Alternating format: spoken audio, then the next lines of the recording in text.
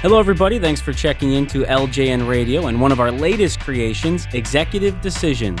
Now, the goal here is to touch on the various steps involved in becoming and even succeeding in executive positions, whether it's day-to-day issues or simply getting one of these esteemed jobs. I'm your host, Tim Muma. For this episode, we're taking a look at the resume and how individuals can create an impactful and effective resume to help stand out among the talented crowd vying for these jobs. Helping us to wade through these waters is Laura Smith-Prue, a multiple-time award-winning and certified executive resume writer. She joins us from Denver, Colorado today. Thanks for coming on, Laura. Thank you for having me.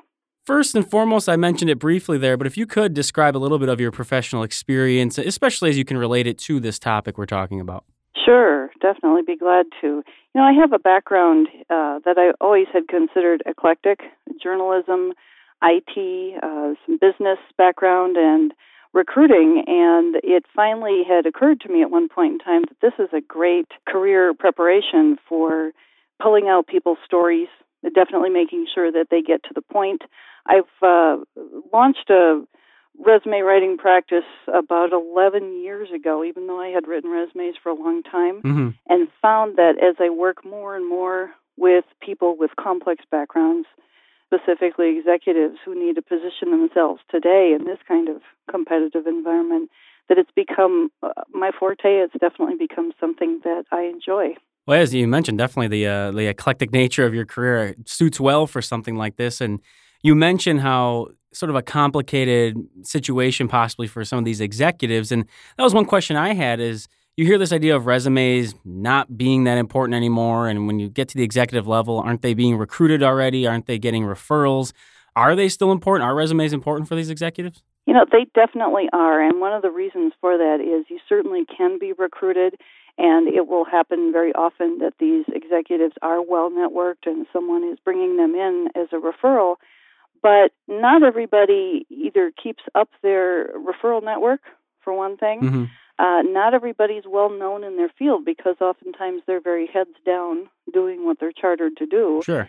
That, and even if you do get recruited, one of the first things people say is, I would like a copy of your resume. And that's, for most executives, the point in which they're scrambling because there is so much ground to cover in their careers. Right. Well, let's get into that then, some of the details, because as you mentioned, so much ground to cover and different accomplishments and that sort of thing. We often hear that term of metrics sort of tossed around, whether it be in your own workplace or just in general, you hear metrics. What are we talking about here in terms of also how one can effectively sort of translate those metrics into their resume and really portray themselves in the best light? Sure, and great question. Dollar figures and percentages, any quantifiable numbers are really going to showcase abilities at many levels, but obviously at the executive level where, again, there is so much detail to be had. These figures can show either the scope of what you handle, certainly the size of project budgets and things like that, but honestly, it's cost savings, revenue, profit that really rule the day. Because if you can make or save employers money, that's something that they want to hone in on very quickly. And I can go into a lot of detail as to how to get out those types of figures onto a resume because it is a challenge when most people think of their background. What do you mean metrics? How do I get at them? A lot of the way you can look at that is, what is the scope of what I handle? If you're charged with, say, a $4 million budget, there's a reason someone put you in charge of that type of duty, and employers are going to reason that if you've held this level of authority in the past, you're going to be entrusted to do it in the future. So you need to get things like that out. If you're not in a sales role and you're trying to figure out how to tie your expertise to revenue, sometimes you have to look at the different initiatives you have handled. Say you're leading up a corporate expansion and it's projected to generate $20 million over the next 5 years. You've got your metrics right there. So a lot of different pieces you can take a look at. Oftentimes, executives are in charge of something that is going to cut costs, such as, say you're in IT and your job isn't really directly related to cost, but you're renegotiating vendor contracts.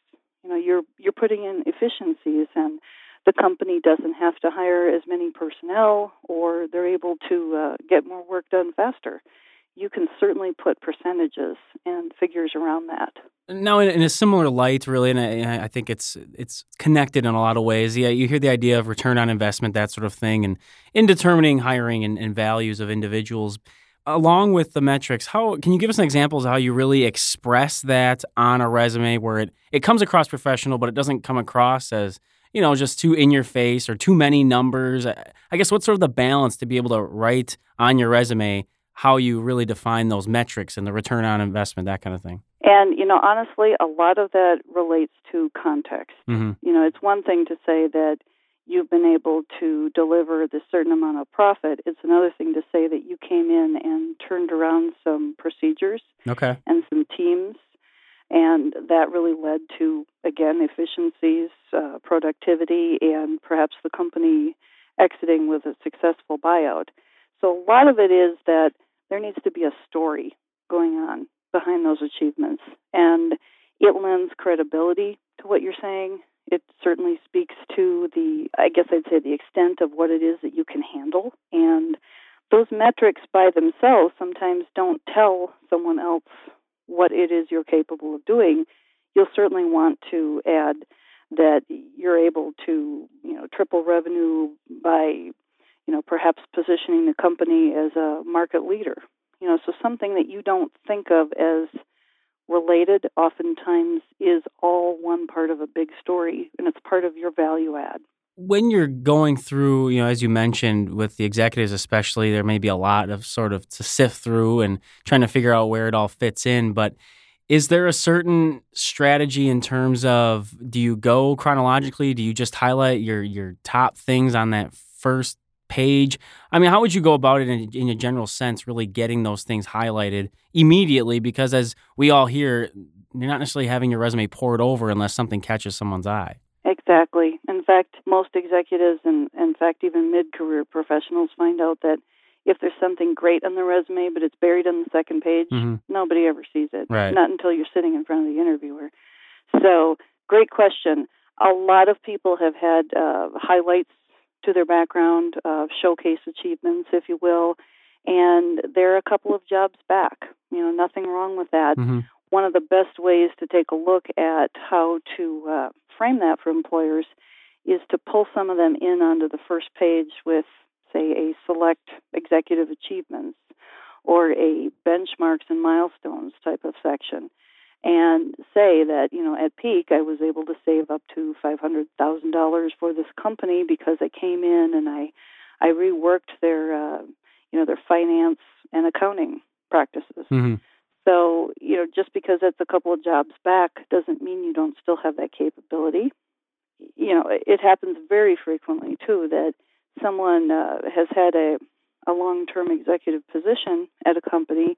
They leave, they go to, say, an exciting startup, turns out to not be the place that they, are going to fit in best. And so, again, most of those achievements are going to be one job back. Very important to show that in that scope of that one job back, you were promoted multiple times, you were able to, say, bring in certain types of cost savings, make a difference for that employer, and summarize that up so that when people read about you, they don't need to read very far to realize that, wow, this is why you've been valued in your career. You mentioned there just near the end about promotions, and one of the things I had seen you had written about was just mentioning of titles. How much do titles matter when you're talking about executives? I mean, to some people, it's just something that goes before or after your name, that kind of thing. But is that a big piece of presenting yourself and what you bring? It can be. It just depends upon what is going on in that situation. Honestly, sometimes someone's functional title is really different. As an example, maybe you're the controller at a company, but there isn't any CFO, and you're the one that takes on all the strategic planning and the forecasting with the CEO. You're really operating at a CFO level. It's important for your future employer to know that. And so what you might say in terms of your title is that, your controller and maybe in parentheses, CFO level authority. Okay. It can make a difference. And it also works from a keyword standpoint as well. And I like how you touched on that there, that even though your specific title may not have, as you said, match up with CFO, that you do want to throw it in there as like basically this is what I was doing, you just didn't have this title kind of thing. That happens a lot, and especially if you have a very generic title. I mean, look at president, for example. Right. That could be anything from startup to I lead a huge team to it's just me. Right. So you really have to define that for the employer because, again, they're not going to read and extrapolate all this. I would call it connecting the dots for them because they don't have the time to do it. Another thing that was rather intriguing to me, because I hadn't seen this, at least in terms of sort of the generic resume, but the idea of having testimonials or some sort of condemnations of your work, do these go right on a resume? Is this something that you're quoting people on? How does that work with the executive resume? Sure. A striking quote that really sums up what you're great at and is distinguishing and is from either an executive peer or someone at a very notable level can really describe what you offer. And a lot of times what's great about that is that that particular resource sees something in you didn't think to articulate for yourself. And if that's the case, yes, it can make a difference to add a snippet of that quote, usually in a prominent spot, depending upon, again, who it's from and the relevance to what it is that you're looking for. And it's not so much about mentioning who that person is name-wise, who said it. You can just say, hey, this was the chairman of our practice, or this was the CEO, again, it can be 2 jobs ago. Mm-hmm. But that person sees that, here is how you're distinguishing yourself. And it's great feedback. You may as well use it. You probably get it in your performance reviews. You probably get great emails with kudos in them and, even LinkedIn recommendations, or you're using that person as a reference. Okay. And or, again, they may be out on LinkedIn endorsing you very publicly. Mm-hmm. So it can help. But a lot of times, too, if you, say, include a more private one on your resume because it was a great quote, but everybody on LinkedIn is saying the same thing about you, mm-hmm. There's a ring of truth to that, and there's a pattern to, again, what you're known for. So earlier on, you mentioned a little bit about, not wanting to bury something on, say, a second page, and I was going to ask, is there a definite length to these resumes? Because obviously you're dealing with people who have generally more experience and accomplishments, so you're putting more on there, so the whole idea of one page is sort of, unfounded here, but should it go beyond 2? How do you sort of factor in the length of your resume? It's really driven by relevance and readability. If you can fit everything very comfortably into 2 pages and deliver the message that you need to, then you're good to go. Mm-hmm. There's no need to stretch it out. But if you have a lot of twists and turns in your career and they're, especially if you're in, say, a technology role, sometimes an operations role, there's a lot of ground to cover. And if you squeeze it into 2 pages, you're starting to shrink the font. The recruiter has to put the reading glasses on. That's not good. So it's certainly a decision that needs to be made, I think, as the resume is put together. 3 pages are not rare at the executive level. They're not always optimum if somebody is going to be a fairly impatient audience and just want to see the bottom line. Right. But, there's different strategies for even making the front page standalone, very much a summary, and letting people drill into second and third pages.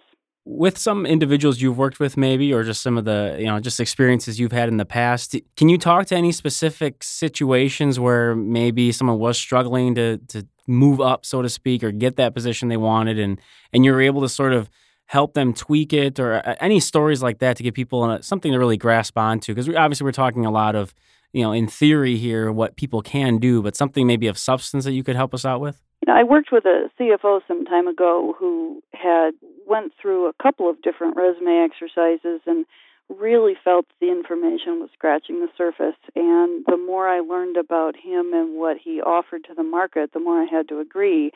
The situation was such that he had been laid off a couple of times in a row, and it was because he had done his job so well that they didn't need him anymore. He automated everything. Right. He put them in a much better position.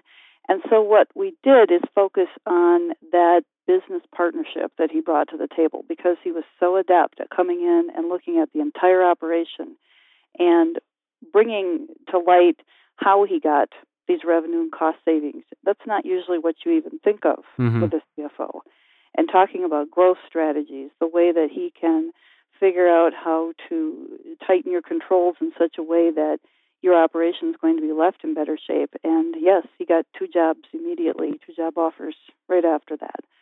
And, this is a case where if you just go through and tell things chronologically, you're not quite getting at the story. Makes perfect sense. And it's things we hear, similarly with, different guests we have on and even different people who ask questions to us in different capacities.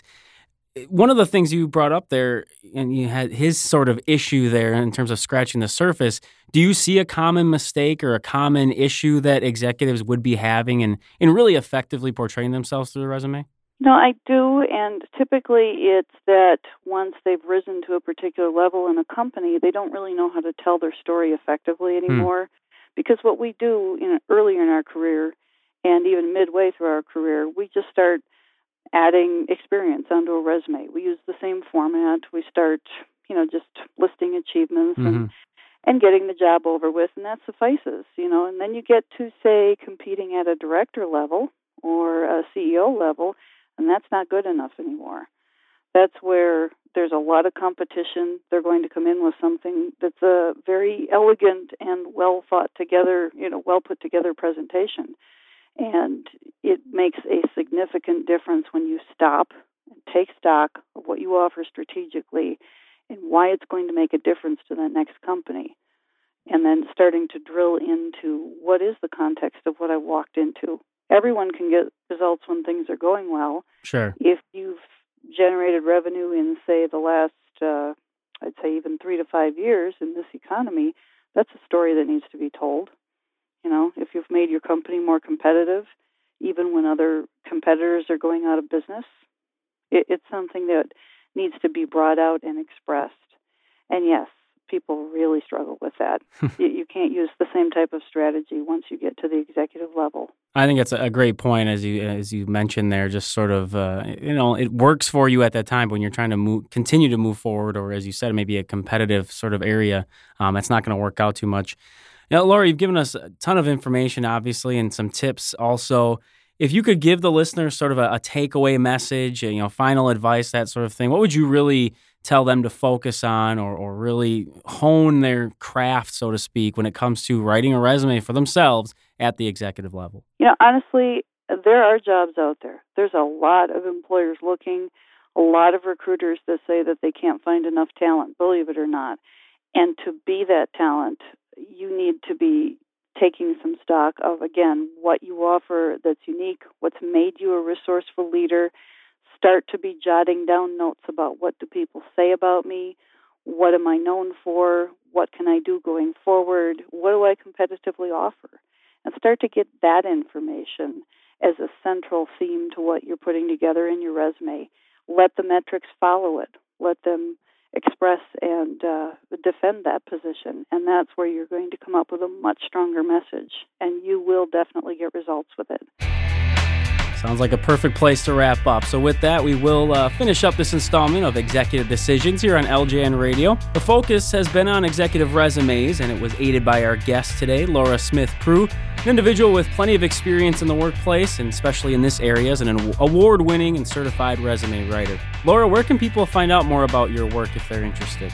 At my website, which is anexpertresume.com. That's anexpertresume.com. I also blog at executiveresumeexpert.com and offer additional tips and advice for your executive job search there. All right, perfect. Well, thanks again for your time and, of course, all the information you shared as well. Thank you. Appreciate it. And we'd also like to hear from you, the listeners, as well. So just send us an email at ljnradio@localjobnetwork.com if you have any comments or suggestions for any of our podcasts here on LJN Radio. Once again, I'm your host, Tim Muma. We'll talk to you later.